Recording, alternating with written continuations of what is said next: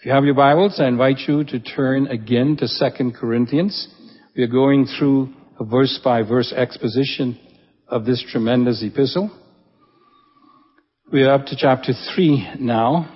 Last time we focused on the impact of the new covenant upon our worship. And we tried to show you from the scriptures that because of the institution of the new covenant, our entire way of dealing and relating to God has changed. Our worship has changed. We don't have to go to priests anymore to offer sacrifices for us. We can do that ourselves.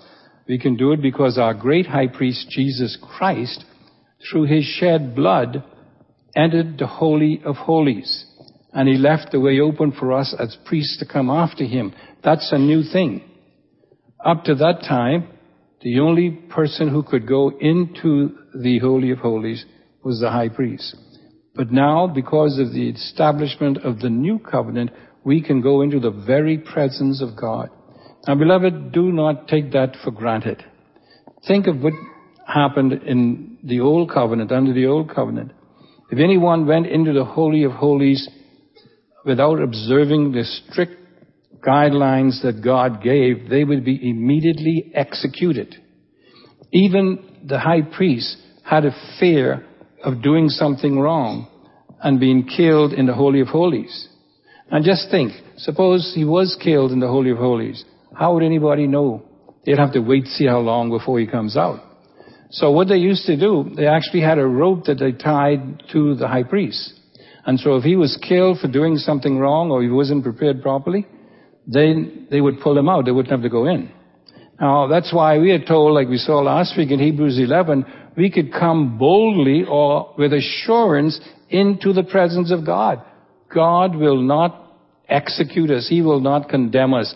He will not judge us because he sees us in Christ. Tremendous thing. And so now, rather than having to bring animals, goats and sheep and so on, every Lord's Day to worship, we can come with the praise of our lips. We can come with our prayer. We can come with our offering. And the most important offering, of course, is ourselves. That's why Paul says that I beseech you, therefore, brethren and sistren, that you present your body as what? A living sacrifice. You see, the sacrifice in those days under the old covenant used to be burnt up completely when it was offered. But here, in the new covenant, the sacrifices that we give goes on. It's a living sacrifice. That's why we are the sacrifice. We don't have to take one, we are.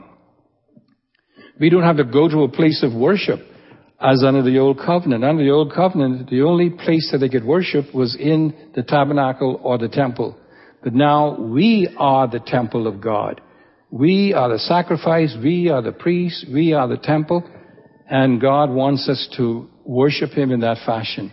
And so that's why we want to give you more of an opportunity to share what God has done in your life, to pray so we can edify one another. And as the scripture says, we can encourage or provoke one another to good works. Now, that's what our focus last time. Now we're coming back to 2 Corinthians chapter 3, where we will pick up for today. Now, this is quite a chapter. It has a lot of things going on at one time. When I was in seminary, we were taught about preaching from what they call the big idea. The theory was, the concept was that in every passage of scripture, every chapter, every book, there was one big idea, and everything revolves around that. Well, when you come to 1 Corinthians chapter 3, I got a problem with that. I see a lot of big ideas here. So Dr. Haddon Robinson, I think you got to step aside for a moment here. And we're going to go looking at these different things. But I've given it some titles as we go along. For instance, I've given a subtitle, The Preciousness, Purity, and Power of the Gospel. The preciousness, purity, and power of the gospel versus the powerlessness and purity of the preacher. Now, perhaps that verses might give you the wrong idea because they're not in opposition here, but we're just going to look at these two things together in contrast. In verse 1 of 2 Corinthians chapter 2, Paul gives his resolve. In other words, because of what the blessing has been under and is under the new covenant, Paul says that he is determined to proclaim the truth of the new covenant no matter what, and nothing is going to stop him. Okay, remember, Paul is defending himself from the attacks of the false teachers in Corinth who were saying that he was not a true apostle and that he was only in the ministry for the money. Paul is going to deal with that here. And so in verse 1 of this chapter, he gives what I call his resolve, his commitment. He says, therefore, because of what we have under the new covenant, since God in his mercy has given us this new way, the new way is the new covenant, we never give up. Now, he's including the other apostles here, but this can also be seen as what we call an editorial we. He says, I will never give up in my ministry as the false teachers were trying to get him to do. He says, no, what the blessings we have under the new covenant is so fantastic. There's no way I'm going to stop ministering under this new covenant. That's his resolve. Then he goes on. In other words, but let me put it this way. He's saying, this is my paraphrase. I forgot I had this here. Since through God's mercy we have this ministry, we do not lose heart. I think the King James Version uses that phrase, we do not lose heart. This version, New Living, says, we do not give up. The idea Paul is going to go on, and he is not going to be discouraged. And the reason why is because in this covenant, God has done his part. God has taken the initiative to write this new covenant in our hearts. And I am going to commit myself to proclaiming this truth. I don't mind what opposition comes along. I will not stop, he says, proclaiming this truth of the new covenant no matter what comes my way. And now he focuses then on the purity of the preacher ministering with a clear conscience under the new covenant. You have to put this in context. Remember, the false teachers at Corinth, they were there, in fact, for money and for themselves. They were promoting themselves. Paul is saying they were ministering still under the old covenant, but he was not. Here is how a preacher, a proclaimer of the truth, is supposed to behave and act and preach his message under the new covenant. He says, we reject all shameful deeds and underhanded methods. Now you see, he is actually saying this is what the false teachers at Corinth were doing.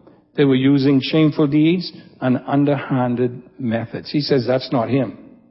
That's not what a messenger, a preacher under the new covenant does. We don't try to distort, there's the word missing here. We don't try to distort the word of God.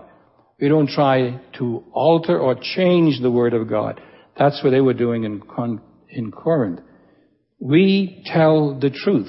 Context means that he's proclaiming the truth of the gospel, the truth as contained under the new covenant. We tell the truth before God, and all who are honest know this. Paul is saying, he's almost swearing, I could swear before God that what I am doing is doing it the way God wants me to do it. And anybody who really wants to know the truth and are truthful will recognize that that's my ministry. No matter what these false teachers were saying, you know, if you're an honest person, that I am representing God accurately. Now today, my friends, we cannot say that's prevalent today. If you listen to your radio, your TV, TBN especially, you'll find a lot of this going on. Shameful deeds, underhanded methods, distorting of the word of God, distorting the word of God. Let me give you one example here. You've heard of, the idea that we are little gods. You've heard that teaching, right? And therefore we could proclaim things into existence. We can speak things into existence. That's a distortion of the Word of God, but it's a truth, or not a truth, but it's a message that is pervading our TV screens and our radio. Let me give you an example of that right now. The little gods doctrine. All of the faith preachers teach that if you are saved, you are, in fact, a little god. Consider this exposition of Genesis 1, 26 and 27 from Creflo Dollar. Now, in verse 26 and verse 27, God now submits himself to this principle of everything producing after its own kind. And in verse 26 and 27, let's read it out loud. Ready? Read. And God said, let us make man in our image, after our likeness, and let them have dominion over the fish of the sea, and over the fowl of the air, and over the cattle, and over all the earth, and over every creeping thing that creepeth upon the earth. So God created man in his own image. In the image of God created he him. Male and female created he them. Now that's interesting, because if everything produces after its own kind, we now see God producing man.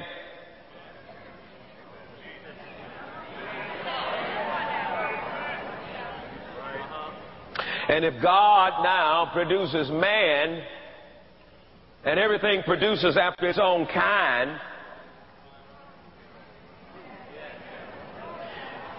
if horses get together, they produce what? And if dogs get together, they produce what? If cats get together, they produce what?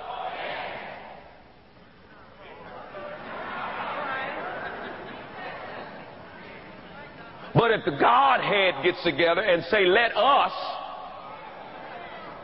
make man, then what are they producing? They're producing gods. Now, I got to hit this thing real hard in the very beginning, because I ain't got time to go through all this. But I'm going to say to you right now, you are gods, little g. You are gods because you came from God, and you are gods. You're not just human. The only human part about you is this physical body that you live in. The real me is just like God.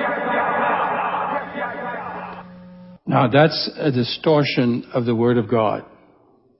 Get that? And that's a pervasive truth, or being purported as a truth today by these folk. And it's on and on.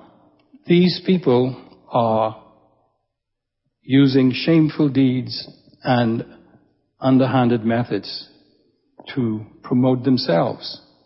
Here's another one. Look at me, say, all of you. Say, there's power in me to speak life and death.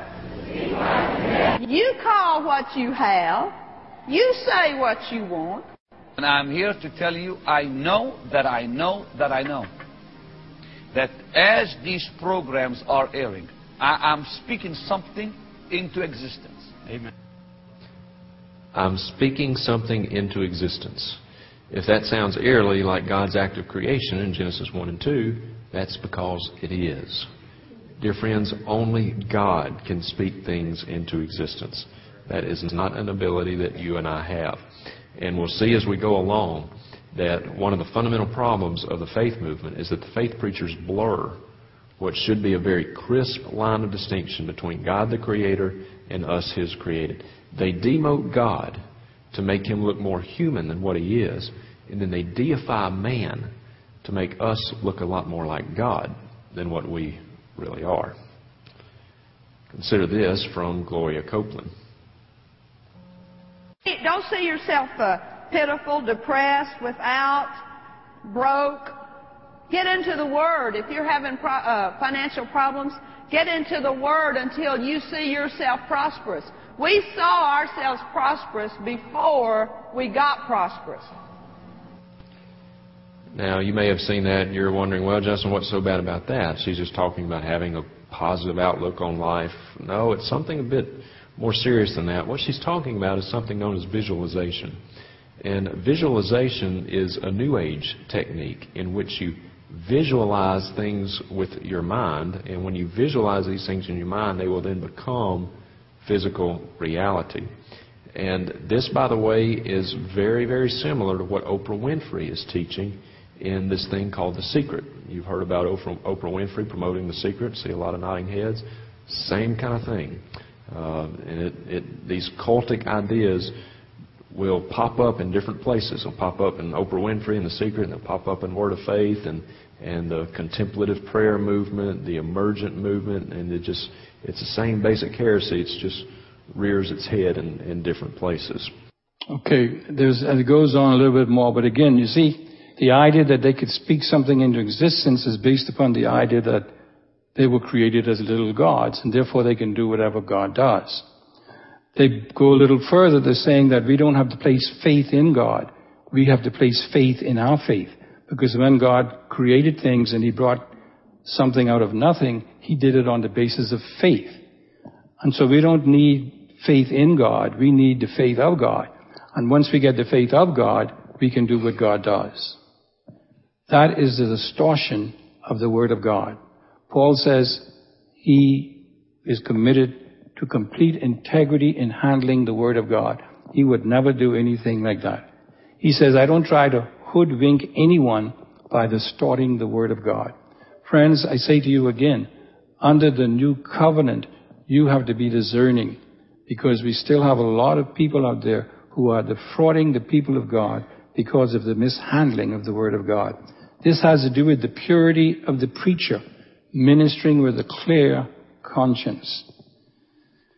We had a little clip on there, but we don't have time to go into it. Gloria talking about because we can speak things into existence, we can visualize things and make them happen, that we can control the weather.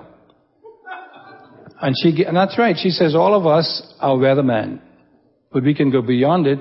We can control the weather. And she goes on to give us an illustration of her and her son going in a plane that her husband was flying. And she saw this water spout coming up. And so she's called her husband. Her husband is Kenneth. She said, honey, take care of the storm. So he just went and says, I rebuke you, in the name of Christ, I rebuke you, go back from where you came from.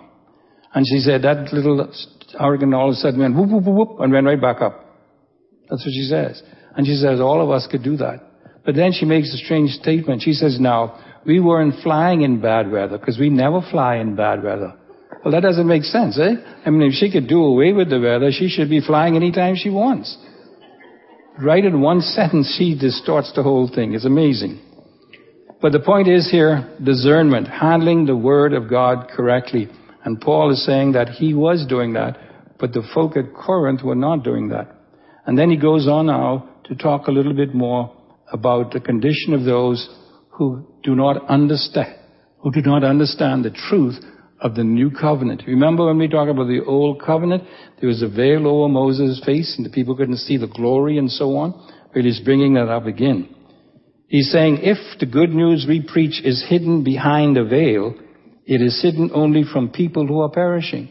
What he's saying here is, I preach the word so clear that the only people who cannot understand it are those who are unsaved and on their way to hell. That's what he means, who are perishing.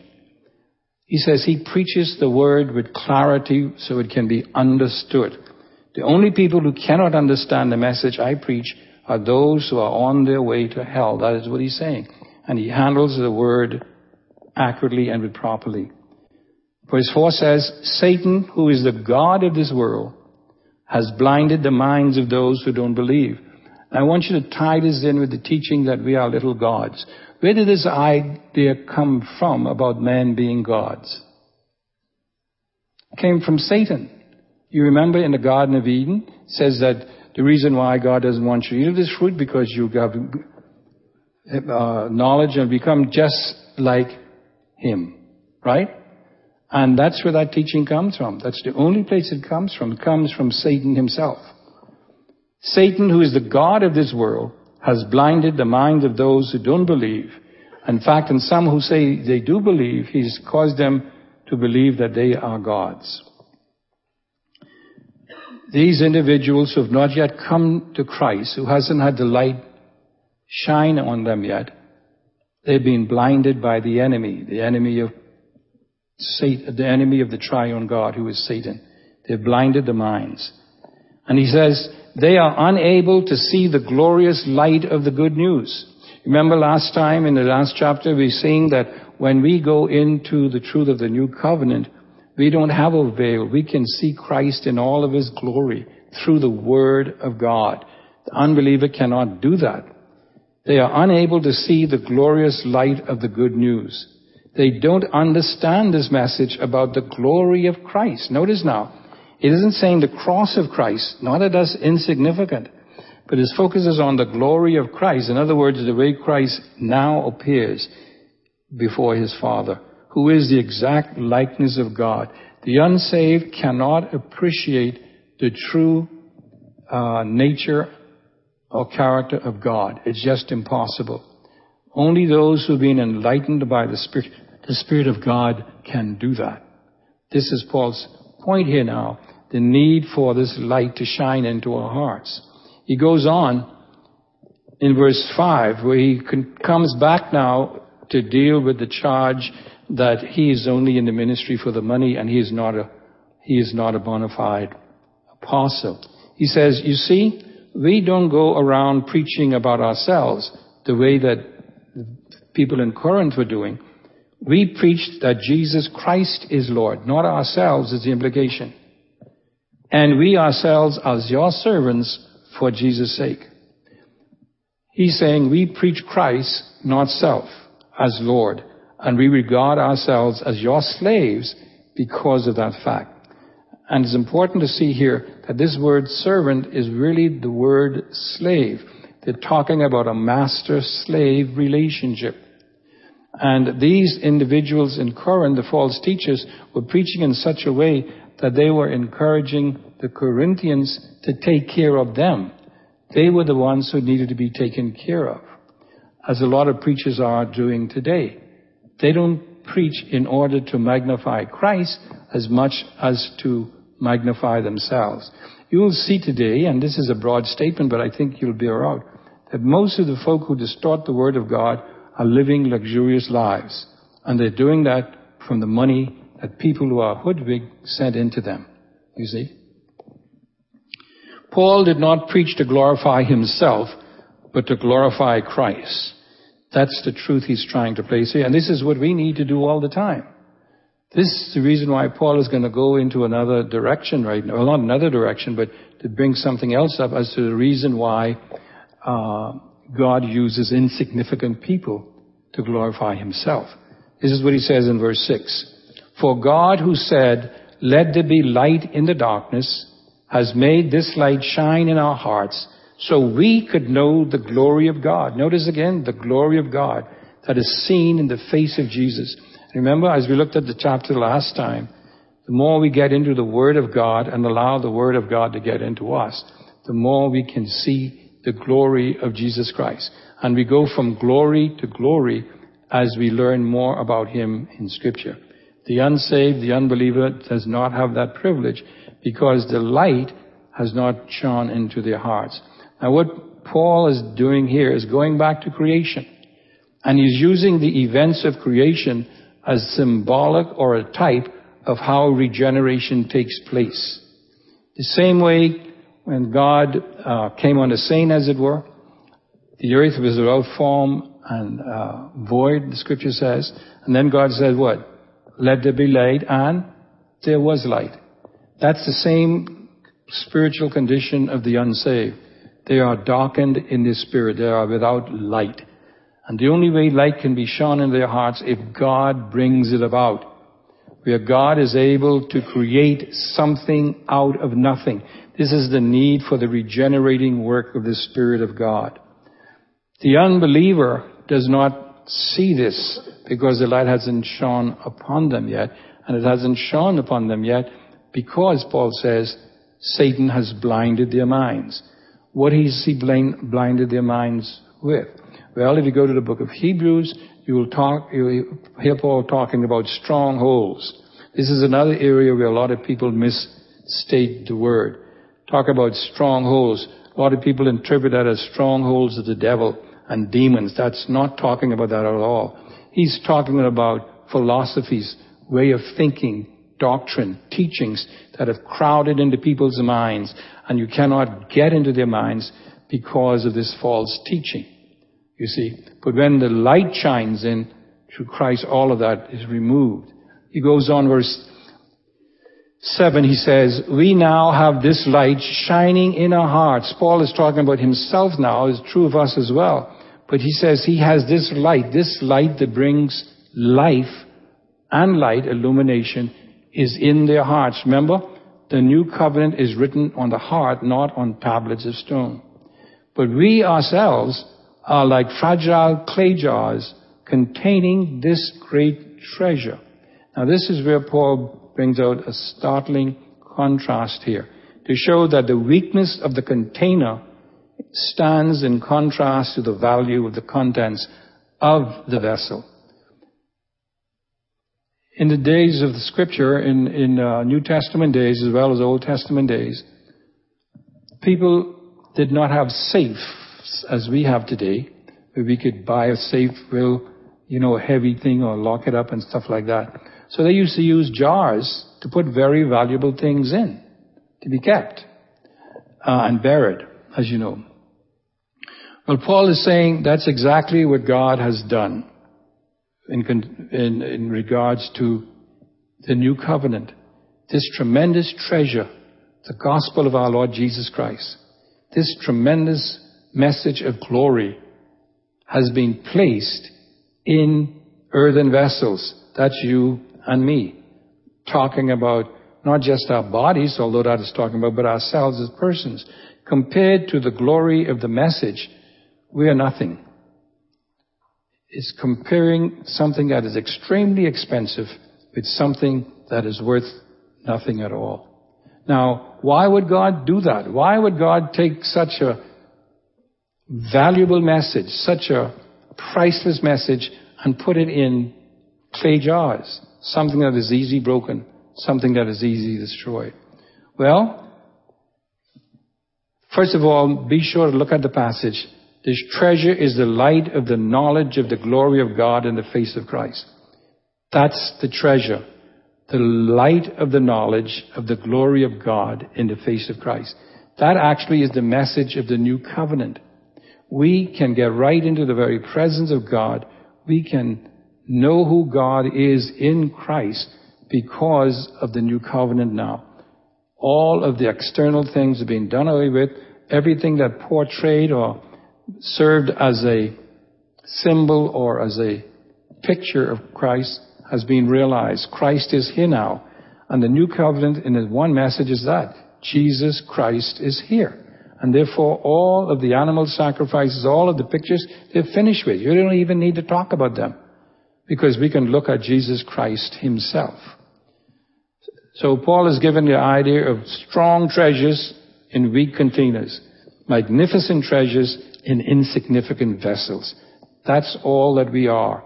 The only thing that makes us of any use in the world is the fact that we have the message of the gospel.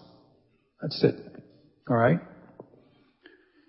Now, why did God go about doing it this way, putting such a priceless treasure into such inexpensive vessels? And there is a divine reason for putting this great treasure in a fragile container. Notice what Paul says, verse 7.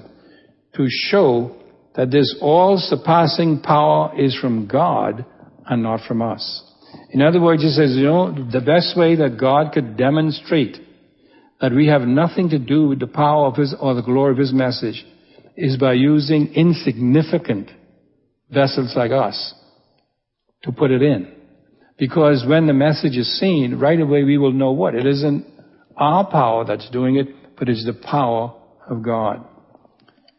This makes it clear then that our great power is from God, not from ourselves. When we say great power, the power of the gospel to transform lives. Take the illustration that Priscilla, thank you, that Priscilla just gave about I got it. It wasn't because of Priscilla's bright picture that caused this young woman to get that. It was the enlightenment of the Spirit of God. It is only the Spirit who can really teach us spiritual truths. You see? It is God who brings that to light, not us. We can do nothing for that. That's why the praise, the glory have to go to God. Someone has said, and I like this, our weakness is the only stage on which God can display his strength. I like that. Our weakness is the only stage on which God can display his strength. Now, I have been learning this message in a real vivid way this past year. I'm telling you. In fact, the only reason why I'm even here today preaching is because of this fact, that it is God Himself who's doing the work in my life. It isn't because of me. It isn't because of how strong I am, because I'm very weak. But it's because of the power of God in us. Amen? Now, Paul goes on to reveal another truth here, basing his teaching on this principle. And this is what he's going to be saying in the next few verses of this chapter. Dying to self reveals the life of Jesus. In other words, the more we get rid of ourselves, the more Jesus comes into play. Like John said, He must increase, but I must decrease. That's a tremendous divine principle of a victorious Christian life. Letting Christ be seen in us. But that means that we then have to disappear from the scene. And that's what we don't like to do at times. And so Paul goes on now to demonstrate in his own life that the power of God prevails in the midst of difficulties. And that's what I was thinking about this morning.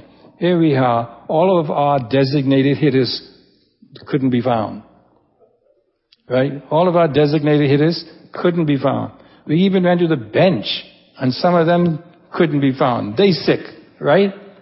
But then God steps in anyway and supplies His own hitters. Amen? This is what it here. The power of God prevails in the midst of difficulties. First, he says in verse 8 that He can have victory over external pressures, no matter what they are. He says, we are pressed on every side by troubles, but we are not crushed. Isn't that great?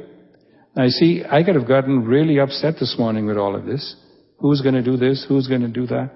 What is the devil doing? And all that kind of stuff.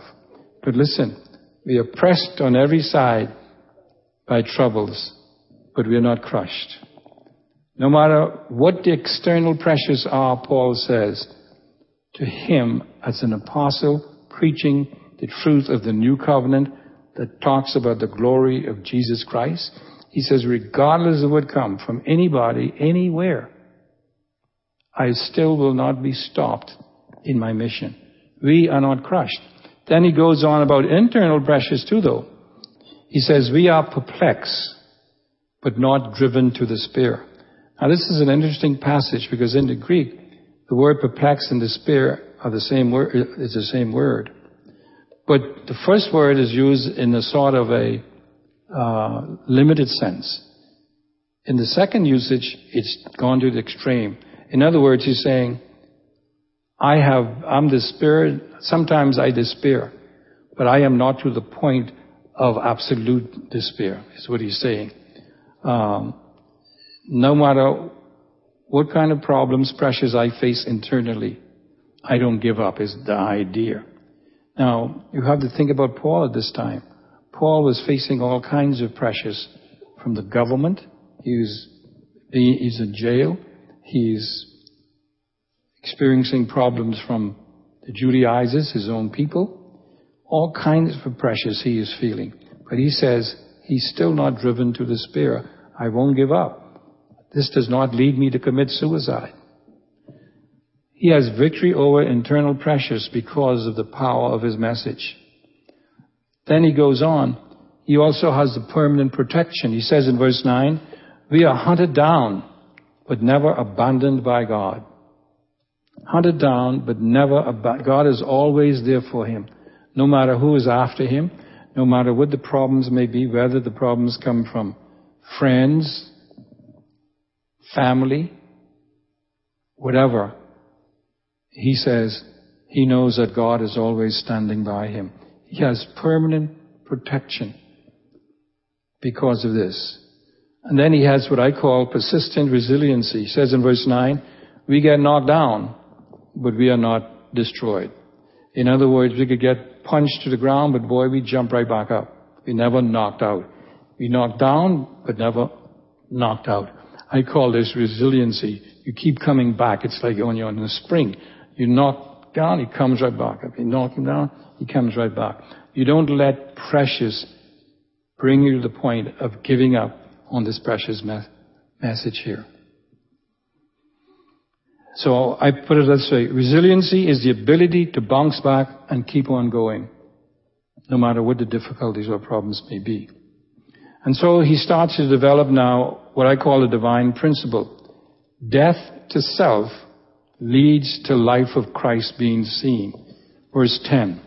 Through suffering, our bodies continue to share in the death of Jesus, so that the life of Jesus may also be seen in us. He's making a principle here. Without death, there can be no resurrection. He's adding sufferings onto this that leads to death. And so, the victorious Christian, the Christian who is experiencing victory in his life, reproduces the death of Christ in his life. Why? So that he could experience his resurrected life. This is what I call the exchange life, when Christ really comes to live in us in a very personal and practical way. All right? But it goes through suffering. Paul is trying to show that his suffering, which may lead to his eventual death, through all of this, Jesus Christ is going to be glorified through what happens to him. Because that's the way God works out things in our lives. That's why I like to say that some of the most severe trials in our lives, at the point where God's have the greatest victory in our lives, the time that we have the greatest trouble, difficulties in our life, that's when God wants to step in and show that it's through your weakness that I can show my strength. But if we think we can handle it, then God is pushed aside, you see. That's why I remember when I was going through my experience, sometimes I didn't feel too good at times. And I would say that to myself, you don't feel good today, self. You don't feel good to yourself. And I says, well, the Lord can still revive me. He can still give me the strength that I need to go on. And several times what the doctor would say to me, and I like what he would say, I would say, Doc, I got a pain here today. I said, I get this every now and then, but I don't know whether I should call you or not. He says, well, don't call me. He says, because that's a part of the process. And every time I called him up, that's the only answer he gave me. That's the part of the process. But I say, God, it didn't take away the pain. The pain's still there. He said, well, that's a part of the process. It'll soon be all over. He gave me 1 year. That's 3 weeks away, or 2 weeks. I told him if I get any more pain, I want my money back. Verse 11 says, yes, we live under constant danger of death because we serve Jesus. So notice now, here's the reason why. So that the life of Jesus will be evident in our dying bodies. See, what he's trying to say here, the weaker we become in ourselves, the stronger Jesus Christ becomes in our lives. Because we become more dependent upon him. And there's no doubt that is so true. When you come to realize how weak you are, that's the time you put all of your trust in him. That's the truth here. And this is a divine principle, a universal principle. If you seek to save your life, Jesus says in Mark, you will lose it. If you lose it for his sake, you will know his life in you. You will know his life in you. In other words, you will know his resurrected power in your life. So the principle here is that the victorious Christian reproduces the death of Christ through his sufferings, through his difficulties, as we go through it. Verse 12. So we live in the face of death. Paul was always living with the expectation that he could die, he could be killed. But notice he says, this has resulted in eternal life for you. In other words, his suffering and perhaps his death would be life to these people. Paul believed his own sufferings were a means through which God could minister to the Corinthians. As Christ had brought life to others through his suffering and death, so Paul's suffering with death at work in him was the means of causing spiritual life to be in the work in others. So this is a divine principle here. And I wish I were able to shout it out and holler it to you. But this is a divine principle here. As we face sufferings and death for Christ, his life becomes evident not only in our life, but in the life of others as well. Tremendous truth here. He goes on to show why he is so steadfast in his preaching, because it reveals his conviction, the truth of the Word of God. He says, we continue to preach. Why? Now, put this in context. We continue to preach in spite of being stoned, in spite of being beaten, in spite of being ostracized by my people. We continue to preach the truth. Why? Because we have the same kind of faith the psalmist had when he said, I believe in God, so I spoke. Why did the psalmist spoke? Because he believed God. That's faith, by the way. Faith is believing what God says. That's it. Faith is believing what God says.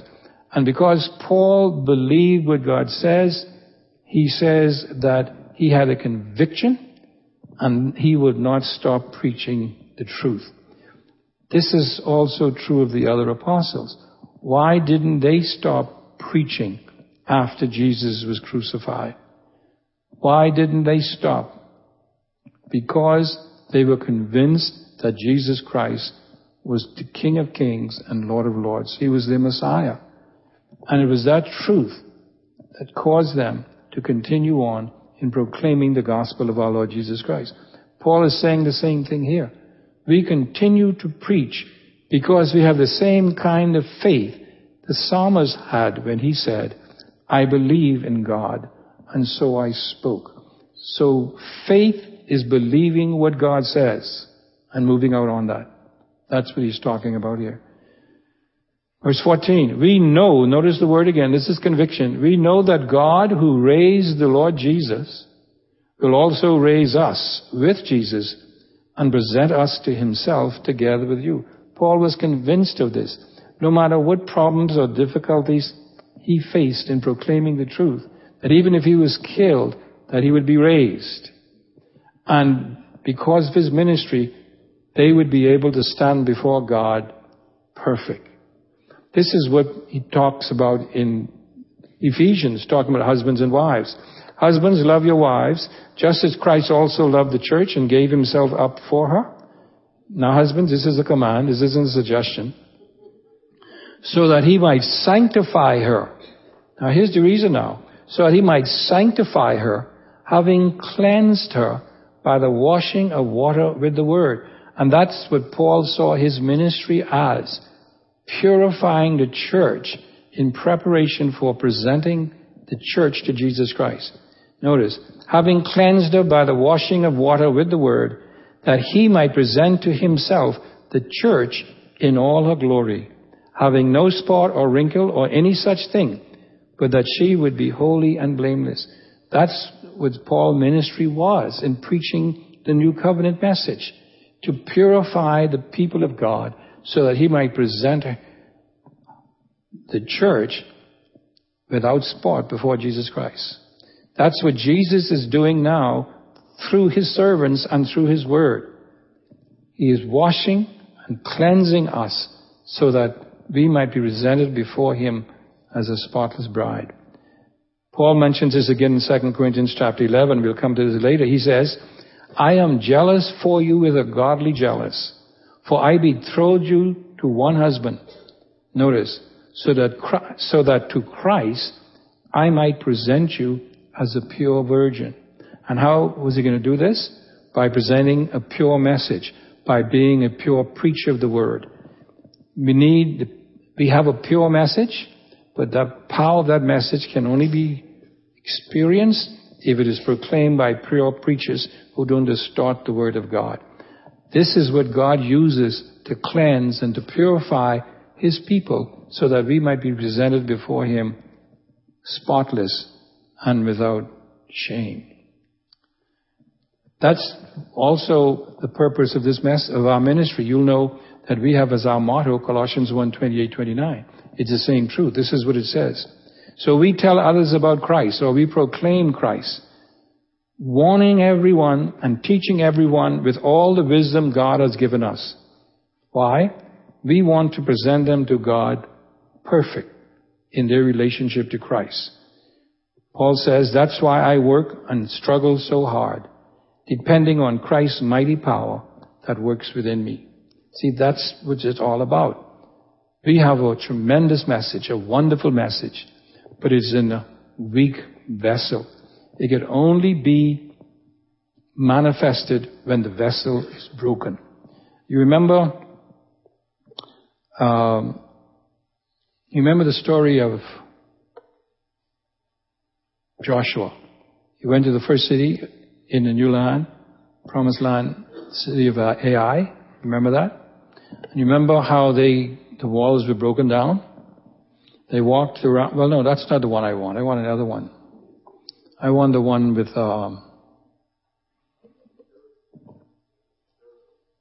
who?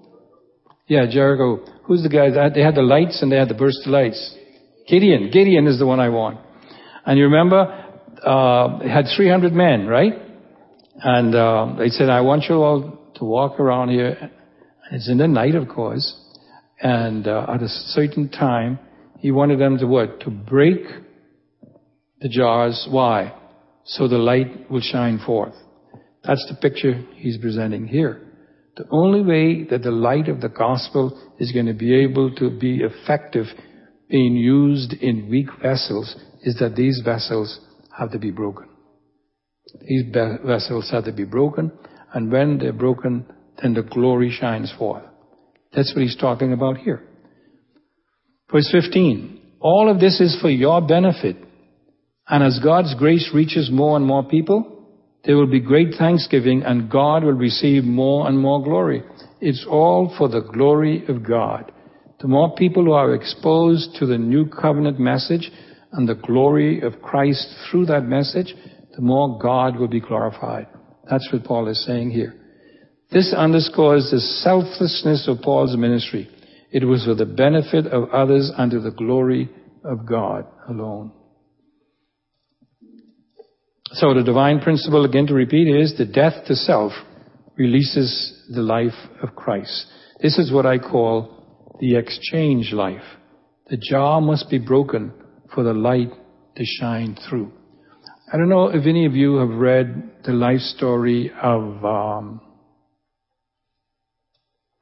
the guy to India.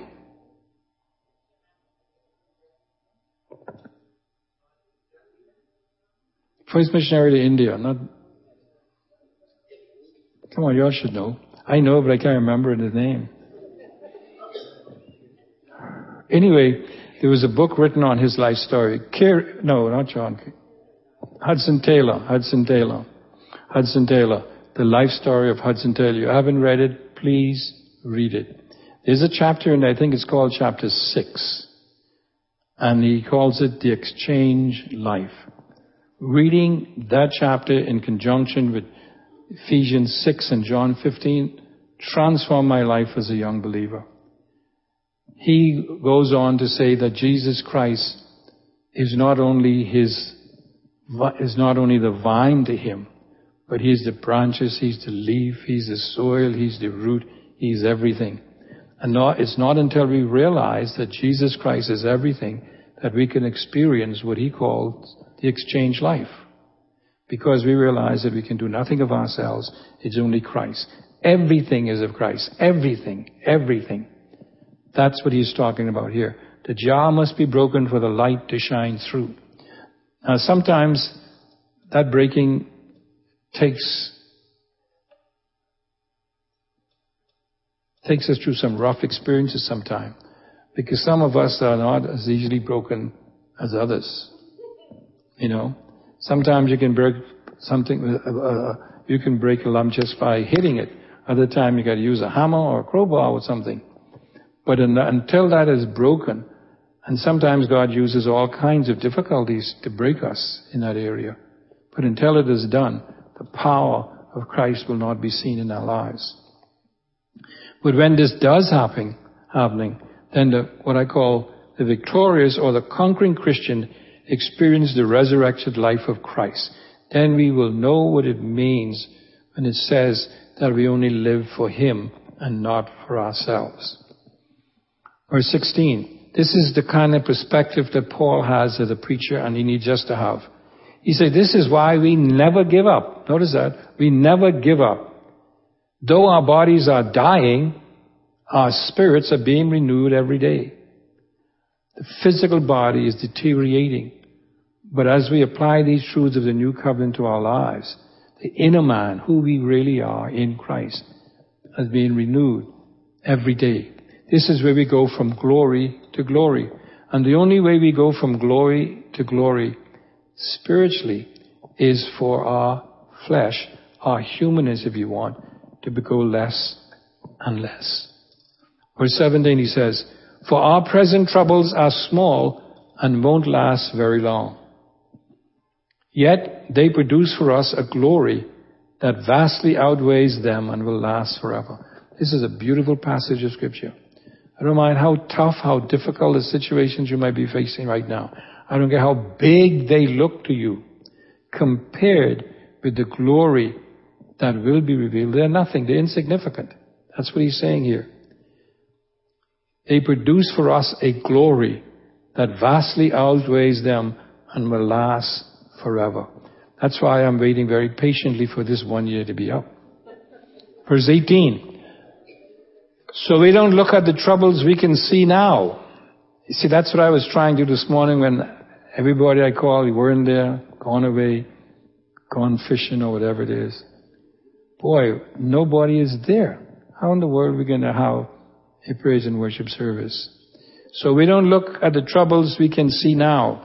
Rather, we fix our gaze on things that cannot be seen. We see the unseen. For the things we see now will soon be gone, but the things we cannot see will last forever. That is the new covenant perspective. We live today in light of that day. That's what we're saying. Our vision, our view has to be on the glorious Christ, not on the troubles we face. And no matter how weak our bodies may be, no matter how difficult things may be for us, when we are living as living sacrifices to God, and we realize that we are just holders of the light and not the light, and we submit ourselves to the power of God in our lives, then He works powerfully in everything that we do. Everything that we become involved in is a whole different story now, because it's being lived out under the aspect of the new covenant. Christ living in us, not some outward instructions, but Christ living within us. The power can only be released as these vessels, these jars of clay, are broken before Him. And that's what He's working in all our lives in different ways, to cause us to be broken so that His light may shine. And the truth of this is that when whoever the light shines upon, they receive the new life as well. And God is glorified. God is glorified. Because we know that it is not us who's doing it, but it's the power of a glorious Christ who lives within us. Friends, that's the new covenant perspective. Which covenant are you living under today? Let's pray. Father, thank you for your word. Thank you for the fact that Christ lives within us. And thank you that as we gaze upon the word, we reflect upon the word more and more, we too can go from glory to glory as He is exposed to us through that word. Cause us, we pray, to be light bearers in a way that the light will be seen and not the lamp. We just pray, our Father, that we might experience this exchange life where the power of the resurrected Christ is always experienced in our bodies as living sacrifices. And all of God's people said, Amen.